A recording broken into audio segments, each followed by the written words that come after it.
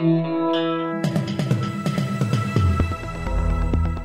listening to the Batuta Advocate's weekly news wrap on Desert Rock FM 96.5. Welcome back to the Batuta Advocate radio show. It is grand final weekend, and we're talking about the real grand final, the one that people can actually celebrate and attend by the looks of things. That is the NRL grand final there in Suncorp Stadium tomorrow evening. You're joined by myself, Clancy Overall, editor of the Batuta Advocate. You're joined by Errol Parker, editor-at-large. How are you, Errol? Look, I'm all right, mate. I'm, just taking it a bit easy. I had my second jab the other day, and I've just had the most severe chest pains I've had in my life. But I think I'm coming out the other side of it. That might be because it's your third jab, Errol. Because by my count, you were the first in. Yeah. So your third jab. Is that a booster then? It is a booster, yes. But before it was due. So that might explain the chest pains. What about you, Wendell? Yeah, pretty good. As you said, Clancy, grand final coming up, which is very exciting. Like I like the occasion of the aerial ping pong. That is the AFL grand final. It's probably the game of the year that I watch. But yeah, obviously the NRL grand final's a different beast. Looking forward to see who they can get out there for half-time. Hopefully a bit of Shepherd, maybe. Definitely Shepherd. How are you going, Clancy? I'm good, mate. As you just mentioned before, I'm excited to see the most available band in Queensland make yet another grand final appearance. Other than that, I just hope that their father's doing okay in that Port Moresby prison cell where he's probably going to spend the next quarter of his life. I'm not sure, but I'm not a judge. I'm not a judge. I'm certainly not a judge in Port Moresby. And this weekly bulletin is brought to you by Saintly Hard Seltzer's new cocktail-inspired range, Paradise Passion Fruit Martini, Grapefruit Margarita, and the Almighty Mojito. And I'll tell you what, it's a bad weekend to be a hard seltzer in New South Wales, I reckon, because I think the outgoing Premier, Gladys Berejiklian, will be putting a few of these away. Yes, they sound delicious. They sound sweet. Perfect for you two. Young fellas, you bastards love your sweet drinks, don't you? Absolutely, mate. It's gluten in the beer, and I've been I'm mixing things up, and seltzers seem to be the ones that are going to carry me through summer. No sugar though, no carbs. Are also perfect if you keep your body in time for summer, which Gladys will be doing. I only consume my alcohol. I drink a middy of Drambuie after dinner.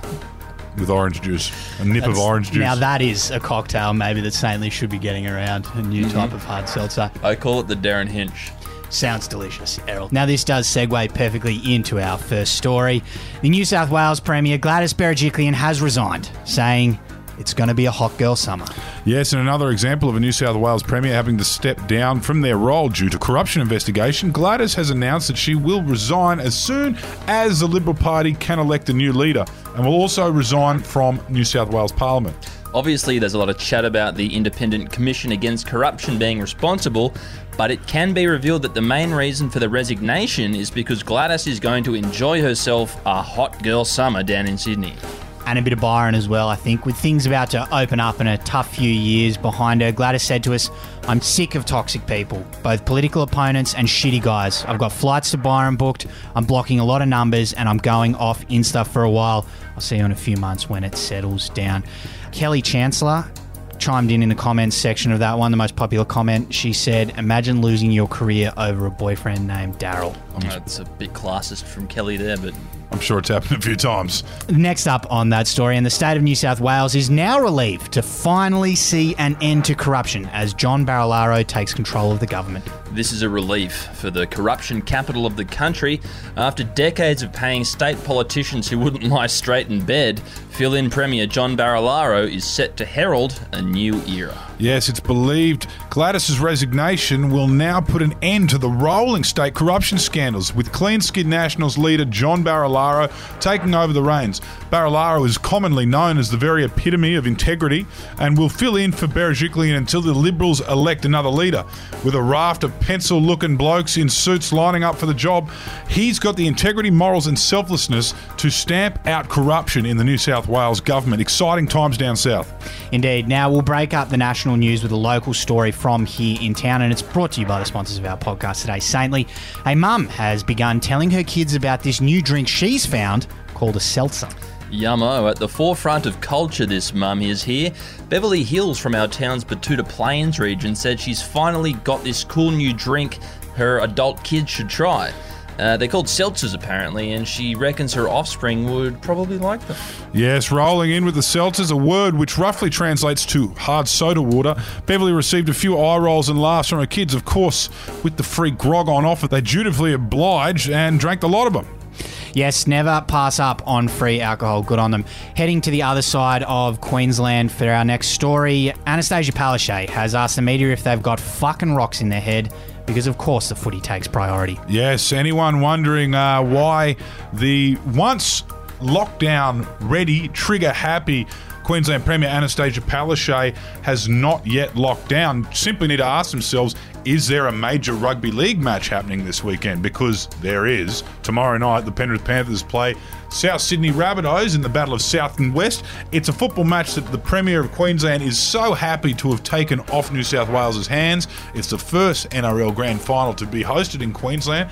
And how many are we talking? 14 active cases in Queensland don't mean shit right now. Even though, last year leading into an election, they certainly would have meant a lot. She's made it clear to the journalists there, if they think that she's going to lock down the city and not host this event, they've got fucking rocks in their head. Well, this dovetails nicely with that report that was released, I think 2 days ago by the CSIRO, that found that, COVID cannot spread during grand final week. And that also carries on from their previous research, which dictates that the virus hates the heat. And if you've seen the weather reports for this weekend in Brisbane, it's going to be an absolute stinker. Oh yeah, Fortitude Valley will be full of necklace titans from the NRL, and I hope they have a great time. Worst comes to worst, lock it down at midnight on Sunday night, or maybe 6 a.m. at Sunday night. And Monday. Leave it till Monday. Leave it till Monday. Fair enough. Now we'll finish up with a story from down south. We haven't mentioned Melbourne yet, and a Melbourne man who had 20 mates over on grand final night has shrugged and said it was a sick night. Yes, there was a huge spike in cases down in the southern end of the mainland this week, with Victoria Premier Dan Andrews blasting people who had illegal grand final, AFL of course, grand final parties. However, there were a few people down there who've had enough and don't regret a session at all.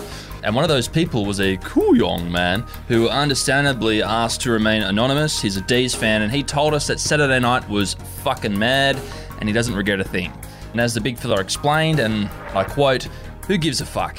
So what? We all have the virus now. We all got double jabbed with the Pfizer back in June because we all went to Timbertop and got the hookups. But yeah, look, none of us feel sick at all." 350 days in lockdown does funny things to your head. It does, mate. It'll turn you against your own trade union. Anyway, that's the end of our weekly news wrap. We hope you've enjoyed it. And a special mention once again to Saintly and their new cocktail-inspired hard seltzer range, who are bringing to you the podcast this week. They're available at Uncle Dan, so go and give them a whirl. Have a good weekend, everybody. Hooroo! Glory, glory. Glory, glory.